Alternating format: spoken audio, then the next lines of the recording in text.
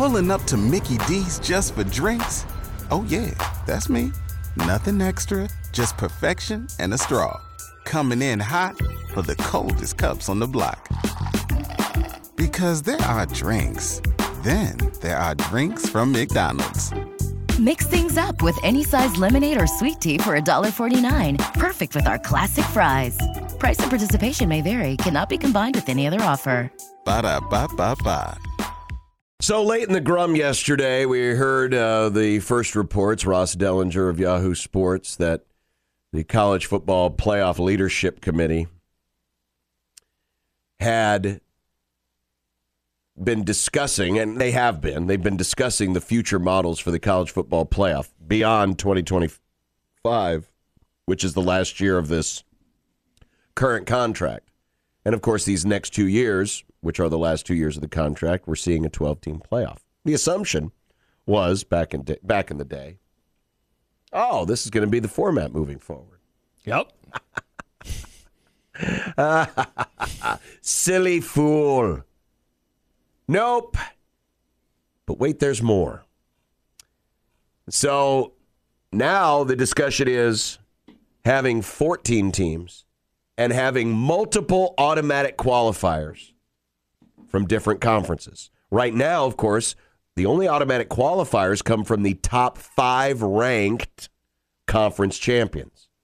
So the top 5 ranked conference champions in the playoff committee selection process would be automatically in the field. Everyone else would be an at-large. That's all be for the next 2 seasons. But this new format that's proposed, and it is proposed, but the fact that it is getting this much coverage and this much attention and this much conversation tells you that this is the one proposal that has the most steam. And there may be some change to it, but I bet it's very close to this model. And, John, I'm guessing we agree on that reason because we saw this happen with the 12-team format. Of course. The first 12-team format that got a lot of run was the one that we're about to have. The only change that they made was ultimately the 6 locked-in conferences to 5, but that's only because the Pac-12 is now non-existent. Correct. So that this discussion, above all of the other ones, they've talked about 12, they've talked about 14, they've talked about 16, that we haven't heard nary a mention of any of the other plans and ideas tells me that this is the one that they're going to move forward with. And so how it will work is the Big Ten and the SEC will each get 3 automatic qualifiers. The Big 12 and the ACC will each get 2 automatic qualifiers. So that's 10 of 14. Then if Notre Dame is ranked in the top 14, they would get in. And then the group of 5. And then the group of 5 would get 1 automatic qualifier. So it would be the highest ranked group of 5 conference champion. And then all remaining bids, whatever that number is, it could be 3 in years where Notre Dame's not in the top 14. It could be 2 in years where they are, would be at large. Yeah. And that's how the process would work. Yeah, so I want to read this tweet from Dan Wetzel because he is wrong, but again, there is the rub with this format. He says, I'd rather see the 12-team model. That said, if it had to be a 14-team, I would expect the top 3 of the Big Ten and SEC to make the field under any model. As such, the ACC and Big 12 should probably jump at guaranteeing 2 automatic qualifiers. He's not wrong about the first part about that, and he's also not wrong about the second part. He's not wrong that in most years, the Big Ten and the SEC, they're probably getting 3, if not 4. That's going to happen. And if I am the ACC and Big 12 under this format, I would also say, we get 2? Yes, sign me up. No questions asked. The problem, again, becomes the rest of the calendar. And, I mean, there is a world in this, John. Not all the time, but there is a world where the third-ranked team in the Big Ten or the third-ranked team in the SEC is outside of the top 14. Where we are... There could be. Yeah, like, I have never had a problem with, in the 12-team format, for example, if the conference champions are ranked 1, 2, 6, 10, and 18. That doesn't really bother me because I do think there should be a reward for winning your conference. But if it is top 3 and it's 1, 4, 17, again, I know, probably a rarity in the Big Ten, but I know if I pull up rankings from the last decade that I would find years where the Big Ten would have some pretty low-ranked teams in the top 3, all things considered. And I'm guessing you can find an SEC. I believe, let me pull it up real fast, but I believe the 2015 rankings at the end of the season for college football, it was not loaded with SEC teams. Sure enough, okay, I found it, John, real fast. I don't mean to go off on this odd tangent, but I'm not going to use current SEC teams. I'm going to use the SEC teams of that day. Mm-hmm. This is 2015. So Bama would have been, let's see, selection. Can I organize it by that? Bama would have been in because they were the second-ranked team out of the SEC. The next SEC team was ranked 12th, and that was Ole Miss.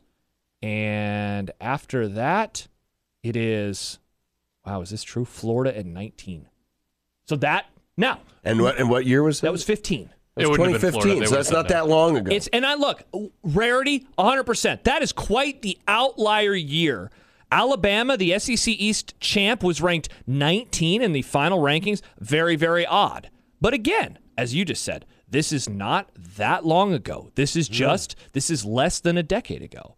And that's the part in this that I really don't like. Yeah, I'm just making sure. Yep, sure enough. Yeah, Ole Miss is 12. They were the second-ranked SEC team, and then Florida at 19. Odd. It should be noted that the idea of multiple automatic bids coming from a league was first proposed by the Big Ten. Mm-hmm. That was the one thing they wanted. The one thing that Greg Sankey at the SEC was wanting was all at-larges. He didn't want any automatic qualifiers at all. He just said, hey, top 14 or top 12, whatever the number is, gets in.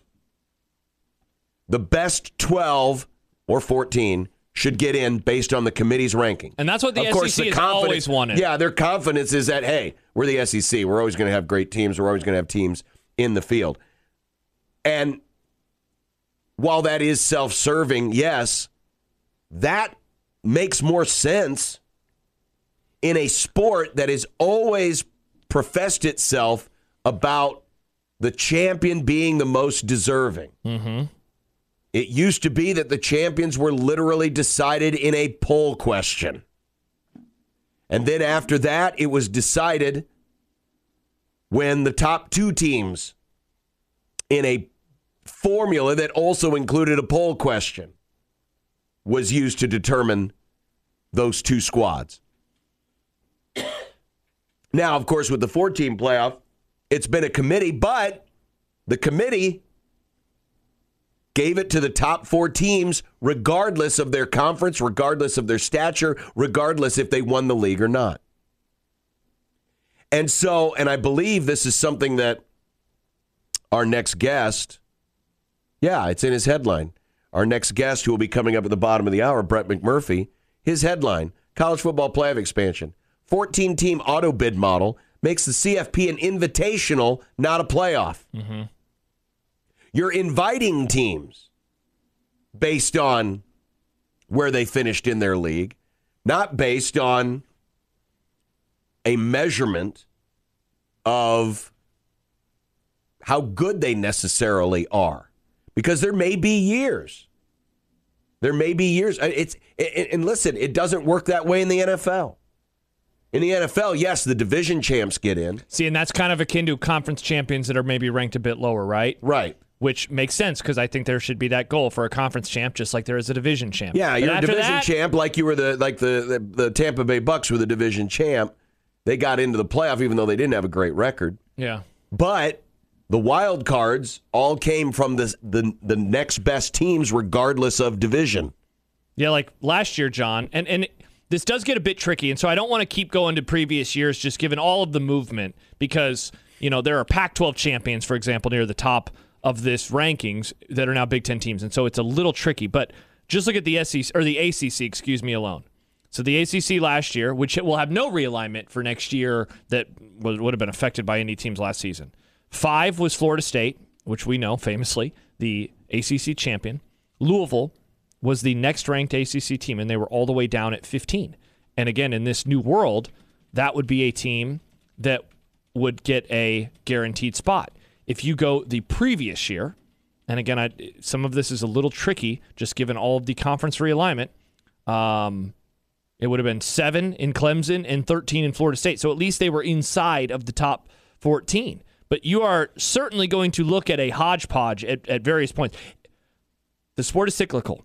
The conference champions are not always going to be SEC 1, Big Ten 2. It's not going to be this cluster right there. There will be separation because good records ultimately do rise to the top. Unless the committee is about to change in a way that we are kind of not seeing.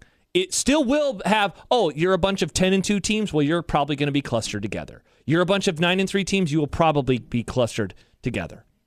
The issue with this model also is because of all the points you're making, we're going into uncharted territory where now conference schedules are kind of hodgepodge, where there's no divisions. There's no, set teams that you play every year, with the exception of a few, rivalry games. And who's to say that in this new model, you're not going to have a lot of cannibalism where you've got a lot of, maybe not a lot of great team, maybe not a great team and a bunch of good teams, and maybe just a bunch of good teams who just beat up on each other. And the other part, and I brought this up yesterday, and I've brought this up in my long-held objection towards getting rid of divisions, especially when you have an 18-team conference, is schedules are going to be wildly unbalanced from one side, from one team to another, and tiebreakers are going to be harder to break. If the Big Ten's going to get 3 teams in this model, 3 automatic bids, there's a good chance that there's going to be a 2 or a 3-way tie for one or multiple of those positions. And you're not going to have, like you have in the NFL, a real sound, structured tiebreaker system. In the NFL, your division tiebreakers are based on head-to-head. They're based on the record within the division. They're based on the record within the conference. Yeah, it has a nice, neat format. It has a very neat format. But here, you're not playing every other team in your division because your division's too big and there's not enough games. Mm-hmm. You're going to have years where you're going to try to break 3-way ties where none of the teams played each other and maybe there's only a couple of common opponents. And how are you going to determine that?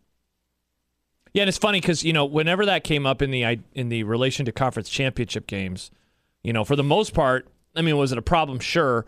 But in the end, because of how we view the new format, it would get you'd be fine. If you're the third place team, you're most likely making it. This now, you need those tiebreakers. And so there would be a team in this world that is in fourth place and they get screwed out because of a tiebreaker when they maybe didn't play a team or they didn't have an advantage, whatever it is, and that could end up costing them a berth.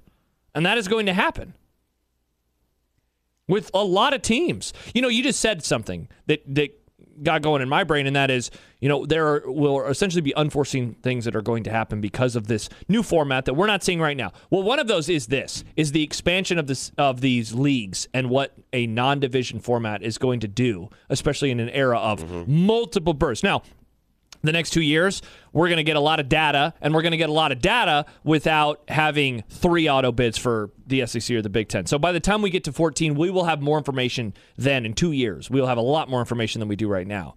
But I wonder if we're going to like some of the answers that we get along the way. Well, wouldn't it make more sense to stick with the format that you've just agreed upon and let it play out for a few years and see how it's all going to shake out before you necessitate the need to make another change?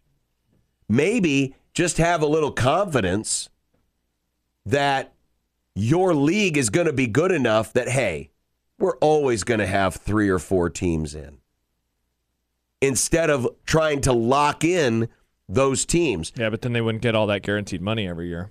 Well, that's the other part of this is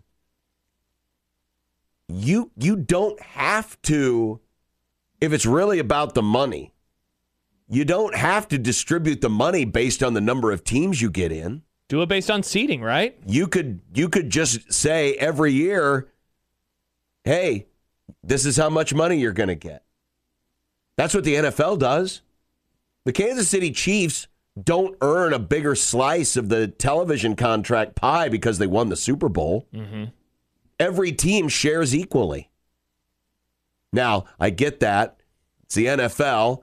There's actually people in that league that are looking out for the greater good.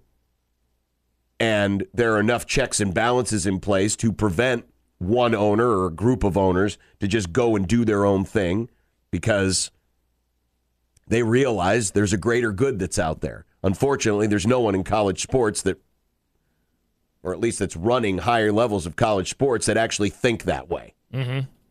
But you don't have to distribute the revenues from this playoff based on how many teams get in if you don't want to.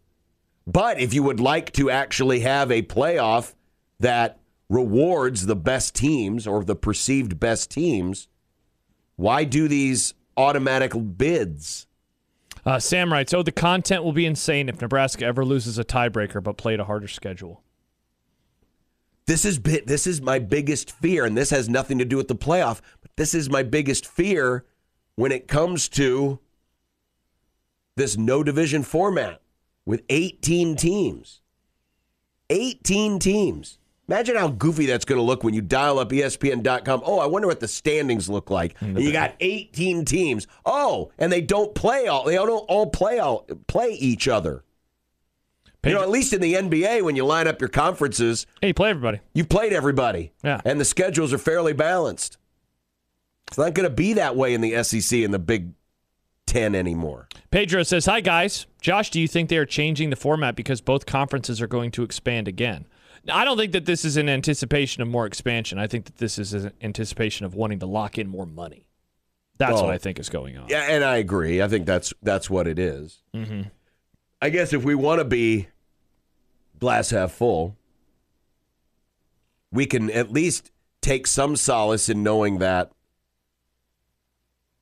other leagues have automatic bids too. They don't have as many, but at least they're still acknowledging that the Big 12 is a thing and the ACC is a thing and that even the Group of Five is a thing. Because there is a spot for them too. A spot. Yeah. It'll probably be the only one. But it's continuing to move some things away. And there was a quote and a paragraph from the ESPN.com story on this subject from Heather Dinich. One high-ranking official involved in the discussions told ESPN on Wednesday that the presidents and chancellors in both the SEC and the Big Ten are having conversations about whether to continue their NCAA membership. It's a move that would impact and could possibly derail the TV agreement. Quote, those conversations are happening, the source said, adding some feel, quote, pretty strongly about pulling away. I'd say very strongly. This is, of course, the inevitable breakaway. Mm-hmm. So, as we know, when it comes to college sports, all agreements, just like coaching contracts, are made to be broken. Mm-hmm. Corey says, how many teams in the Big Ten could go undefeated? Great question. It will depend year to year, but someone at some point this offseason is going to do the math and figure it out, because my guess, just knowing how scheduling works, my guess is the max would be 3 is my guess, without looking team to team to team. Somebody did when they first came out with the, what was it called, the Max Protect Plus schedule that we labeled Flex Protect Plus. Flex Protect Plus. That they did the math on the number of teams that could go undefeated without playing each other. Yeah. Obviously, wouldn't play each other and not have any common. I can't remember. I wish I could find that chart. But yeah, you're gonna have you will have some weird ties that will be hard to break by what we have come to believe are logical step-by-step tiebreakers like we're used to seeing in professional sports. Okay, I found a Reddit post about this. So in 2024, there are looks close to 24 permutations that could see 3 teams going undefeated in league play, including 3 that involve Nebraska. In 2025, there's a similar number, but there are also 5 where 4 teams could go undefeated, including 3 of them with Nebraska. So, wow. Again, likely no, because let me read the three that involve Nebraska: Indiana, Nebraska, Northwestern, and Penn State. Indiana, Nebraska, Penn State, and Wisconsin. Nebraska, Penn State, Purdue, and Wisconsin. So, as you will see or hear in there, none of them involve Ohio State, none involve Michigan, none involve USC. Penn State is certainly the best of that bunch in recent success. But it's possible. And that would be quite the conundrum for the conference. Quite the conundrum. 402-951-1620. Brett McMurphy at the bottom of the hour. We'll discuss this in further detail in just a little bit on 1620 The Zone. Pulling up to Mickey D's just for drinks? Oh yeah, that's me. Nothing extra, just perfection and a straw. Coming in hot for the coldest cups on the block. Because there are drinks. Then there are drinks from McDonald's. Mix things up with any size lemonade or sweet tea for $1.49. Perfect with our classic fries. Price and participation may vary. Cannot be combined with any other offer. Ba-da-ba-ba-ba.